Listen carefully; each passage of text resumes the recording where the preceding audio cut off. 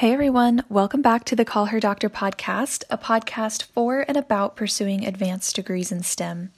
I'm Natalie, I'm a PhD student in electrical engineering and the host of Call Her Doctor. Whether you're new here or have been listening for a while, welcome, and we are so glad that you are here listening. I'm bringing you another guest today. Hunter is a PhD student in pharmaceutical sciences who also did her undergraduate degree in engineering.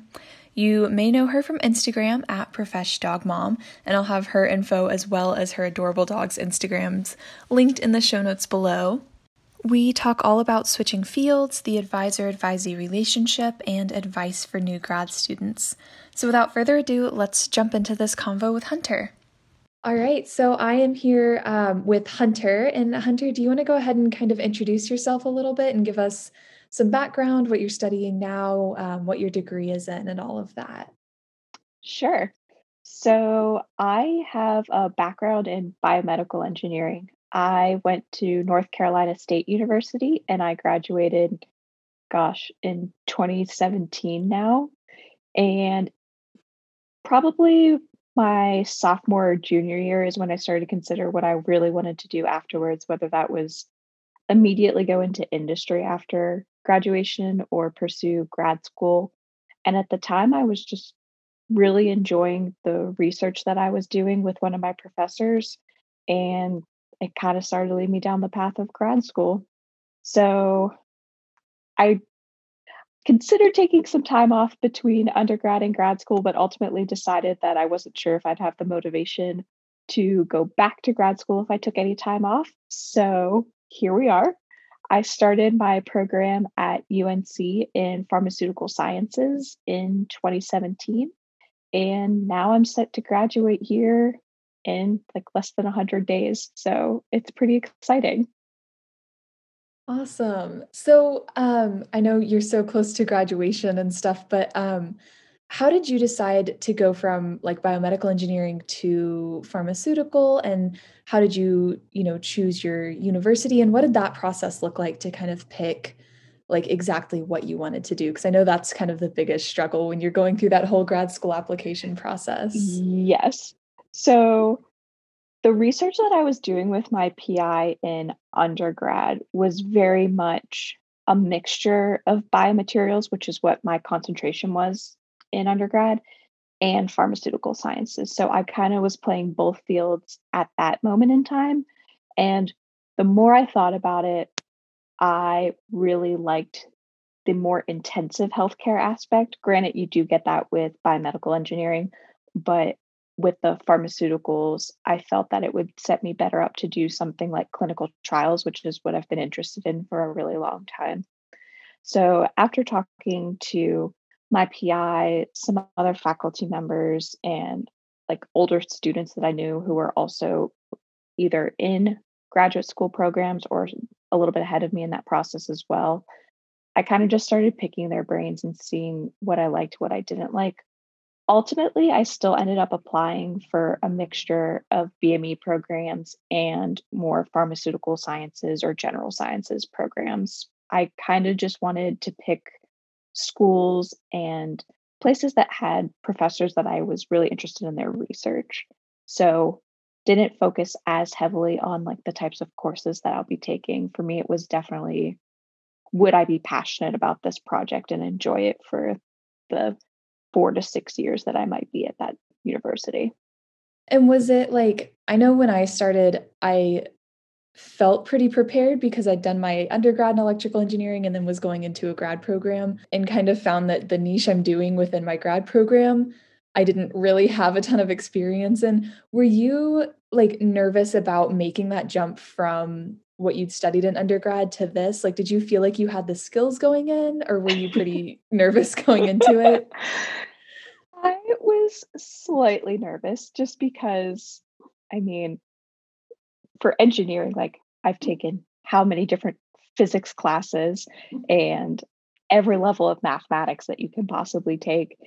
And then once I actually got into my program, it was probably within like the first week or two, it was like that deer in the headlights moment of like, oh my gosh, what did I get myself into? I don't know anything about anything because I had only taken one chemistry course in undergrad. I did like a college and high school thing, so I'd gotten all of my general chemistry out of the way, took organic chemistry my freshman year, and then I never touched it again. And then that first week in undergrad or grad school, they were like, okay, what's the chiral center of this molecule? And I'm like, mm, can anybody remind me what those words mean? Because I don't know. It was Yeah. very overwhelming. I felt really prepared in some aspects, like when we were talking about materials and how those relate to like how you design capsules for drugs. That I really understood because I had a strong background in that. But in a lot of other aspects, especially the chemistry, it was very much over my head, and the molecular biology, because we didn't do a lot of that as well. So it was a lot of finding people to help me fill those gaps. And for the most part, it was my peers because my grad school cohort was pretty diverse in terms of a mixture of chemists and other engineers and life scientists. So we all had our specialties and we're all feeling kind of overwhelmed when we were talking about certain aspects and topics. So we really had to work together to make sure we as a team were going to succeed.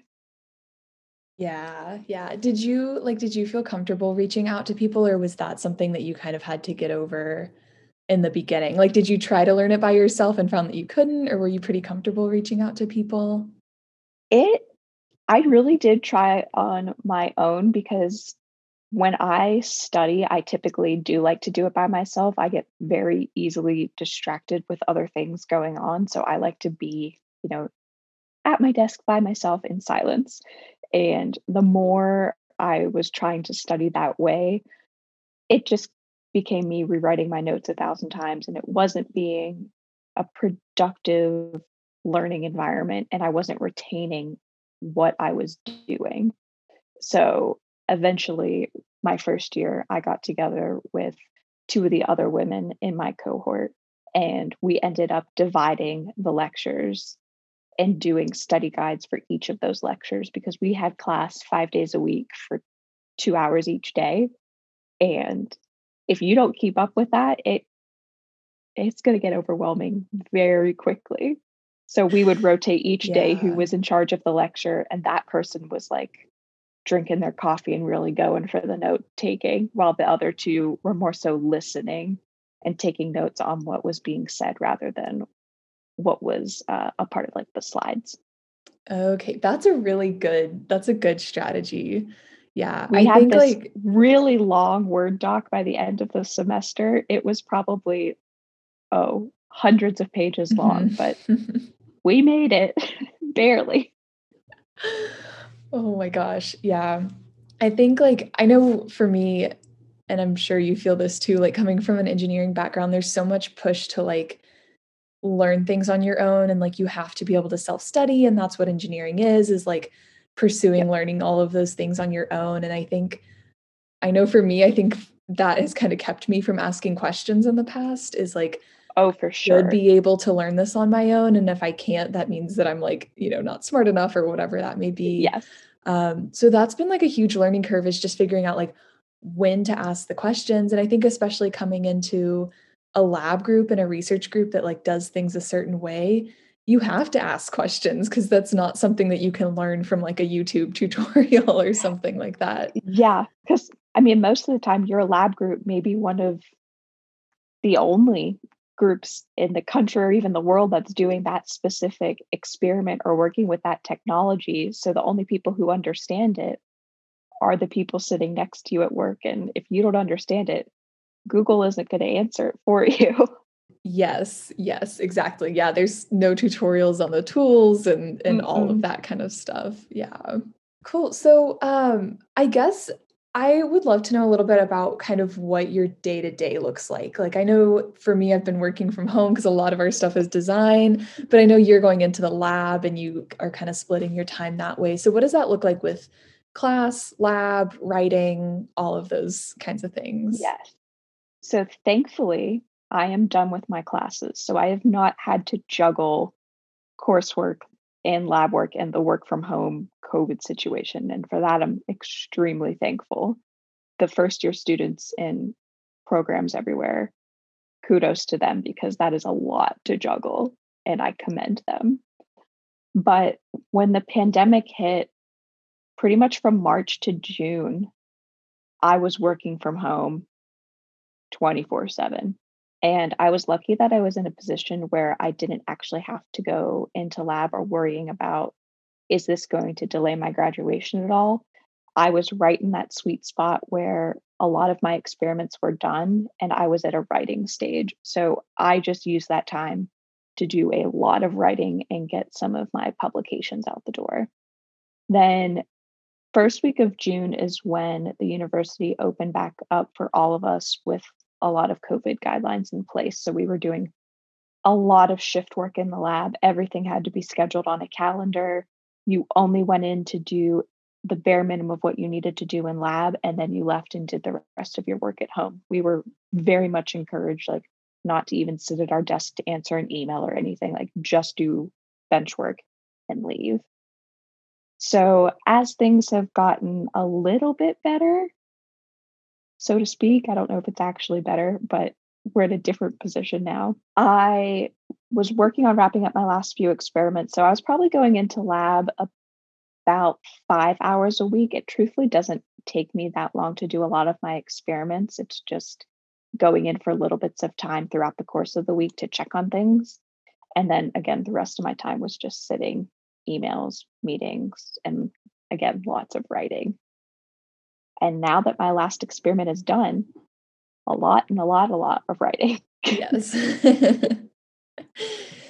Yeah, I think people just have such a misconception, and I think it depends on the program, but they assume that you're just like always in the lab, always doing bench work, whether it's in a STEM field or engineering specifically. And I know for us, the way it works is kind of a cycle. So, like a couple months that you're in the design phase, and then once our stuff gets manufactured, then everybody's in the lab for a lot, Yes. testing. But that only lasts for a month, month and a half, where they're really there, like tons of hours. Do you feel like you have kind of a good balance between working and, free time and stuff like that, or does it kind of ebb and flow? It definitely ebbs and flows. I think my second and third years in the program were my busiest, but I still really tried to set boundaries with myself and make sure that I am not working, 12, 15-hour days and going in every weekend and never getting a break. And part of what makes that easier for me is I have my dogs. So I have to come home and feed them and take them on walks because they have needs too. So a lot of people say it's hard to have a dog in grad school because it's that extra level of responsibility. But for me, it's been extremely beneficial because it helps me maintain that work life balance and remember to take breaks. Yeah, yeah. And you also are on Instagram and your dogs are on Yes. Instagram. How do you like, I guess what's your goal with that and how do you like work that into kind of your days where you are, working and doing a lot of your PhD work? So I started off with just my Instagram for Willis. And for the longest time, that was just it. I mean, I always joke that my dog has more friends and followers than I do because I am his momager. But for him, it was mostly just to share cute pictures of my dog. And who doesn't want to see cute, adorable puppies all the time? And then when the pandemic hit is when I actually started my Profesh Dog Mom account, more so as a means just to share what my last year of grad school was looking like, how I was managing my time, and honestly, something to do during this work from home situation because there's only so much Netflix that one can watch. So I've been using my Instagram account more so as a way as science communication, life with chronic illness, and just like a lifestyle blog in general. Okay, okay, awesome. So you mentioned, and I know you've talked about this on your Instagram as well, but you received a diagnosis, I guess it was maybe a year ago or something like that. You Yeah. give me more information, but what is that kind of like, if you don't mind talking about it, managing that in grad school? And do you have anything that you wish universities did better to help people in that situation, or suggestions for people who are in that situation, times you've had to advocate for yourself and things like that? Yeah. It's definitely been an interesting journey. I mean, I've had symptoms pretty much my entire life, but nobody was ever really able to give me a set diagnosis.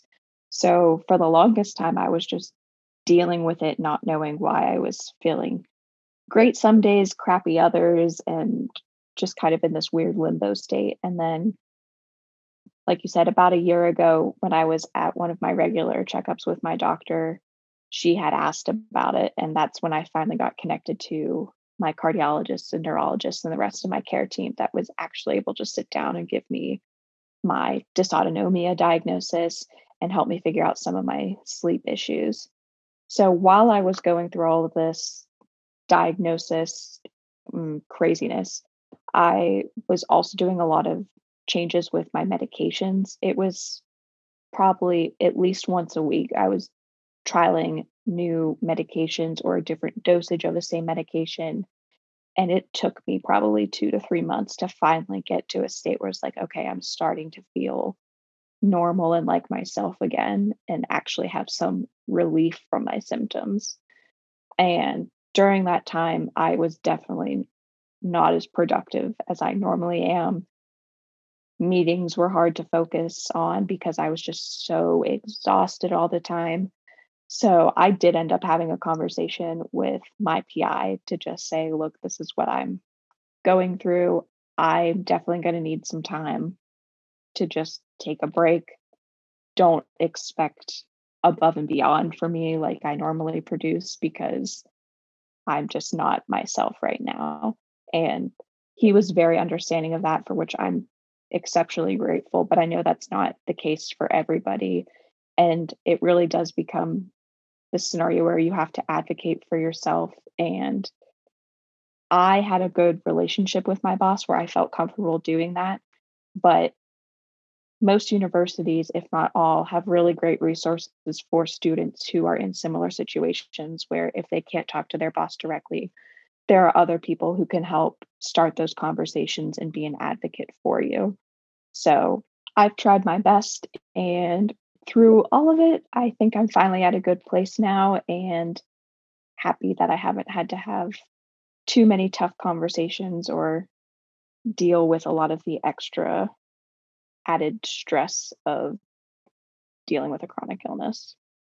Yeah, yeah. That's good that you have a good relationship with your PI, because I know a lot of people don't, and if you don't, I mean, that kind of, like, makes or breaks your experience. Exactly. It can be incredibly tough. Yeah. Did you like, when you were choosing grad programs and stuff, I know you said that you looked at the research, but was the advisor and their advising style and stuff something that you considered? And if so, I guess, like, what were you looking for, and how did you figure out if your PI was gonna meet that advising style that you were looking for? It's so funny you asked this because I'm pretty sure if you look back at my like personal statements on all of my applications, especially for the program that I'm in now, the PIs that I said I wanted to work with are not at all who I ended up doing rotations with or working with, just because after I got into the program and started talking to other students, I realized that their mentorship style was not going to be a good match for me. And I didn't want to do one of my rotations with them. I really wanted a mentor who respected my time and my need for work life balance, but also supported my career goals. So I'm sure you've heard everybody of like the industry versus academia. What do you want to do with your life post graduation? And I'm very much interested in industry, and I've had no desire to go into academia and become a faculty member. So finding a PI who would support me potentially taking time off if I wanted to do an internship was really important to me. And during the interview process, I had a few professors say that's not really something I let my students do. And I'm like, I appreciate the honesty, but that's something that's really important to me. So that was an easy way to check that off the list and say that's probably not going to be a good fit. In terms of like day to day mentorship style, I really wanted somebody who was more hands off. I like to think that my engineering background really prepared me to do well with project management, time management, organization. Like I have it down to a science now. I don't need someone to do it for me. So I wanted someone who would be there to answer my scientific questions or help with experimental design if I needed it. But other than that, I felt pretty prepared to go and do the science on my own and present data when I had it. And there was a few professors that I had found that kind of met those criteria for me, but ultimately, I'm really glad that I selected the mentor that I have now because it turned out to be a really great fit, and we've continued to have a good relationship over the past 4 years. Good, good.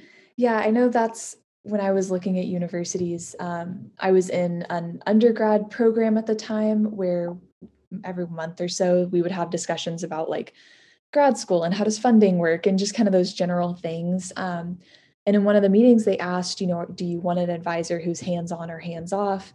And I, as an undergrad, had two very distinct experiences. One with an advisor who was so hands off that like we couldn't get anything done because he was not invested in the project, I think. Mhm. And then another advisor who was so hands on that we would make decisions about supplies we needed to order and things like that. And he would then go in and change whatever we had decided. And so I had kind of the two The extremes, 2 and I was like, extremes, yep. I want something in the middle. I don't know what to call that. But I think you brought up the point of like talking to other students, and that was actually the top advisor that I wanted to work with was at University of Florida. I'd seen her speak at a conference. She was doing this incredible research. And I talked to her students while she wasn't in the room, and they were like, she's really great. Her research is great, but she's so new that she doesn't really know how to be like a mentor and help you build up some of those skills.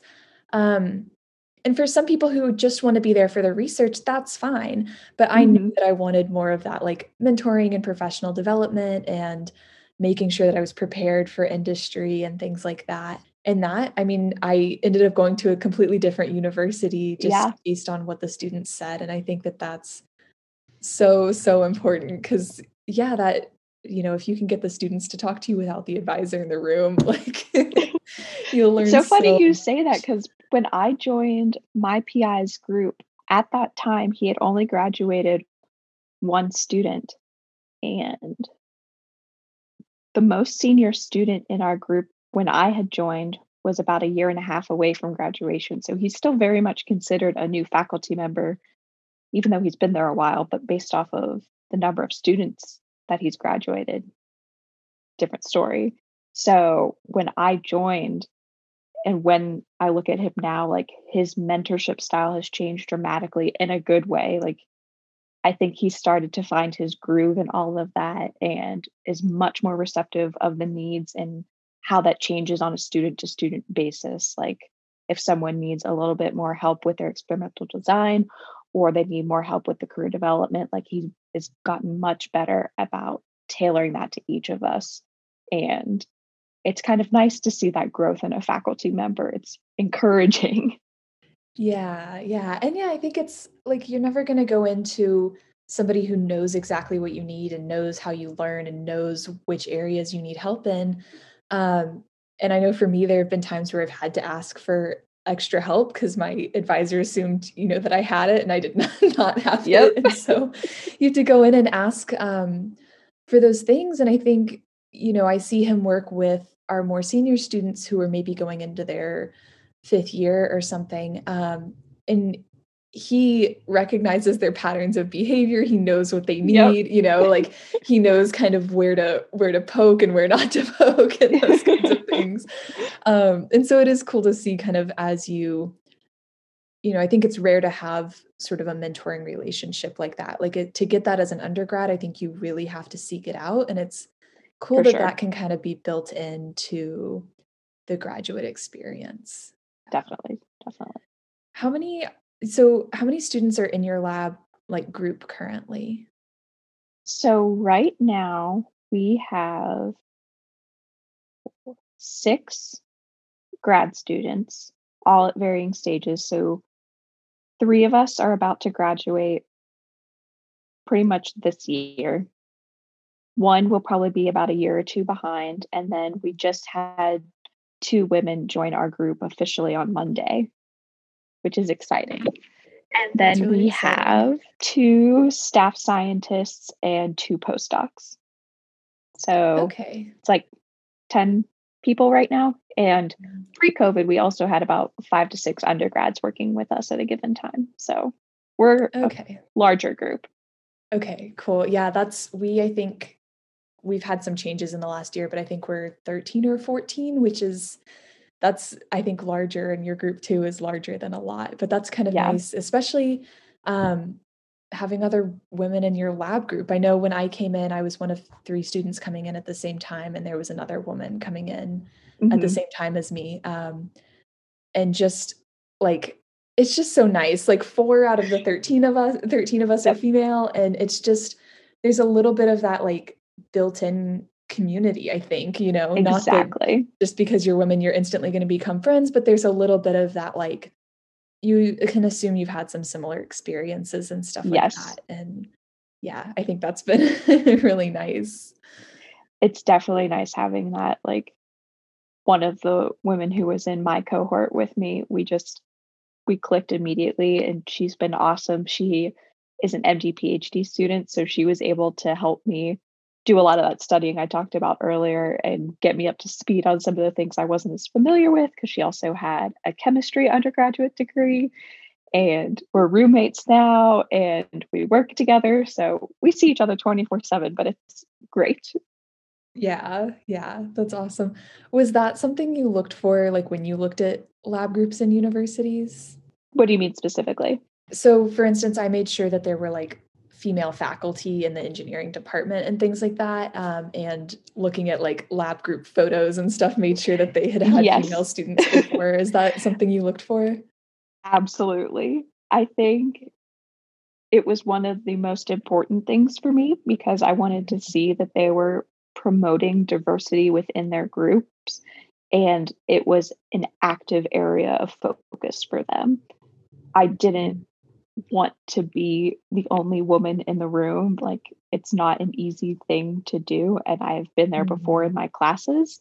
So I was looking at faculty, and actually at the time, and we're still going through this process of hiring new faculty. So we just had a new woman join our department, which has been awesome. And she brought a really great, diverse group with her as well. So it's nice to see that they are trying, but as always, there's room for improvement. Yeah. Do you feel like you have had any issues where have been either the only one or in the minority, in the room or in your lab group where that's been an issue? Or do you feel like for the most part that's not really been something that's like affected your grad student experience? There have definitely been some moments where I felt that I wasn't being heard as the person in the room with the expertise, whether that's because I was a newer student or I was a woman, can't really say for sure. But there have been times where I've asked other men in my group to kind of back me up on things like, this is an idea that I have. You've agreed with me. You've shown interest in what ideas I have. And that's kind of the sad reality of it. Whereas if I don't have someone who is a male supporting me, I might not be heard. And Yeah. some days I don't have any issues and it's perfectly fine and I don't feel those stressors. And other days it's like it really weighs on you. Mhm, mhm. Yeah, I think you brought up a good point about not knowing if it's, like, because you're the new person or if there's really an issue because you are in the minority in that instance. Because I know for me, like, there are definitely times where I hesitated to ask questions and things like that because, like, I was the new student and I had to kinda question, like, "Is it 'cause the new Exactly. student or is it 'cause I'm the only girl on this project team?" Like, what is it that's kinda keeping me from from asking those questions. So I think that's a good point. And I know my advisor too has sometimes been the backup. Like I was really having trouble getting help from someone at one point, and he was like, tell him that I said so. Like if you have any issues at this point, like tell him I said so. So yeah, I think that's a good point.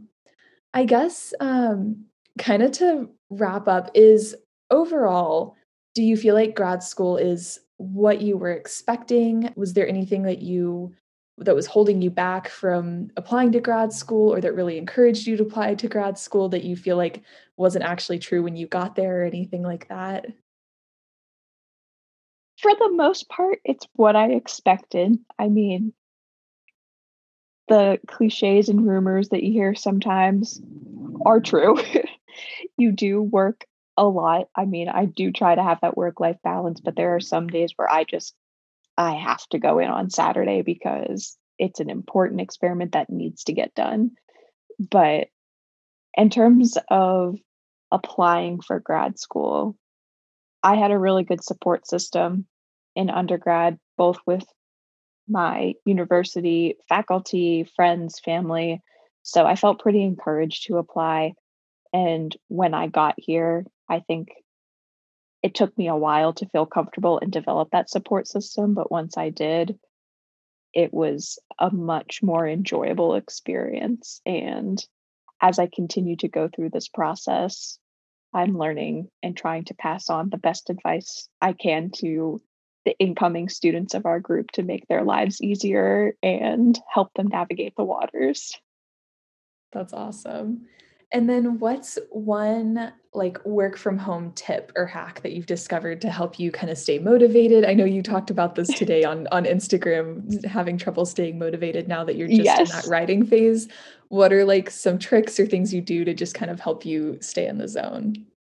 So, my best work pre COVID came when I was able to go to a coffee shop for a day and just sit and write. There was just enough background noise and there was a steady supply of coffee and snacks. Like it was a great place to be. And now I don't have that. So, what my friends and I have been doing is doing virtual Zoom work from home parties. We'll set each other up and then we have like some coffee shop music ambiance, and I'll make myself something to drink and a small snack and try my best to mimic that coffee shop environment as I can. Yeah, I And love that. it usually works, but other days like today, I'm just not feeling it and it's still a struggle. Yeah, yeah. Definitely, that's we've done some, like, co-working Yeah. sessions with some people in our lab, and it's so nice to just have some kind of accountability for getting up and Yeah. working, The definitely. accountability and like easy access if you have a question for somebody and they know it's because normally you're sitting right beside each other in a cubicle or in the lab space and you can just turn your head and talk to somebody. Whereas now I have to wait for them to answer an email. Yeah, I know that's kinda something I've been struggling with, especially being newer, because I was less than a year into my program when we started working from home, and going from that, like, being able to turn around and be like, "Hey, how do you set, that thing up Yep. again?" You know, like, using whatever the tools were, and now sometimes it's like you have to wait hours for a reply, and so we've been trying to figure out, like, how do we stay connected and up to date on what everybody's doing? Because we have multiple different ongoing projects in our group, and that's been tricky to stay, like, connected and up to date, and I feel like the rate of learning kinda slows Yeah. down when you can't just turn around and ask someone a Yeah. question. Training new students has been hard for us. Yeah, and I can't imagine, like, having bench work because we don't really have much of that, and people were able to take equipment home and stuff, but I can't Oh, imagine that I with wish. actual I bench work. wish. Yeah. I think they'd look at Mm, us like we're crazy if we asked to take our cells and chemicals home. I'm like, yeah. what? What are you doing? Oh my gosh, yeah. Awesome. So I guess my last question is, what advice would you give a new grad student? And then what advice would you give an undergrad who's looking to go into grad school? So, for an undergrad who's looking to go into grad school, I would say take the time to do informative interviews with students who are in programs similar to what you'd be interested in applying to and see what their day-to-day life looks like and if that's something that interests you. Ask them the good, the bad, the ugly questions so you have a really good understanding of what grad school looks like. Because everybody says, don't just go to grad school to delay getting a job. You should be going to grad school because it is what you want to do and it will help you advance to your long-term career goals. In terms of advice for new grad students, lean heavily on the current grad students. They've been through the classes, they know the faculty members, they know about the resources on campus, whether that's something you need for mental health or you need access to a core facility or a specific piece of equipment. They most likely know anything about that. And if they don't know, they can probably lead you to the person who does. And more often than not, if they're like me, they don't want you to struggle with the same things that they had to struggle through. And they're going to be more than happy to help you. Awesome. Yeah, I fully stand by both of those recommendations. So I lied. I have one more question for you, actually. So what's next for you? You graduate pretty soon. Do you have a job lined up? If you don't have anything prepared, that's cool too. I am in the interview process right now. It's still a little bit early since my degree won't officially be conferred until May 16th. So pretty much starting next month is when I'll be really heavy hitting on the job and interview search. But leaning towards industry, hoping to secure a job in clinical product development and clinical trial design. Awesome. That's so exciting. And congratulations on being so close to being done. That's awesome.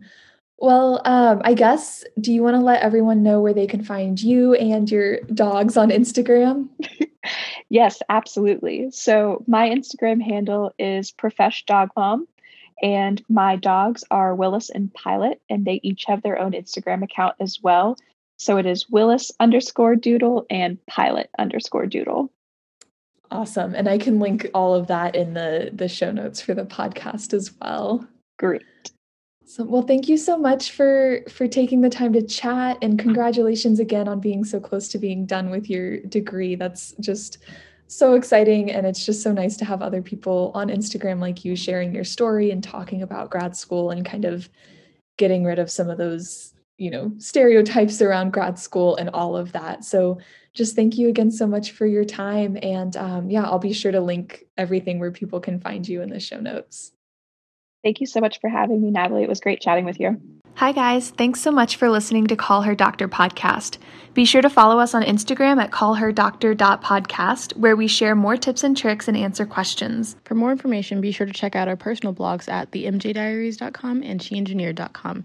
You can find the links in the show notes. We would also love it if you would head to iTunes, subscribe, rate, and review so we can get this podcast out there to more people and continue to grow the Call Her Doctor podcast community.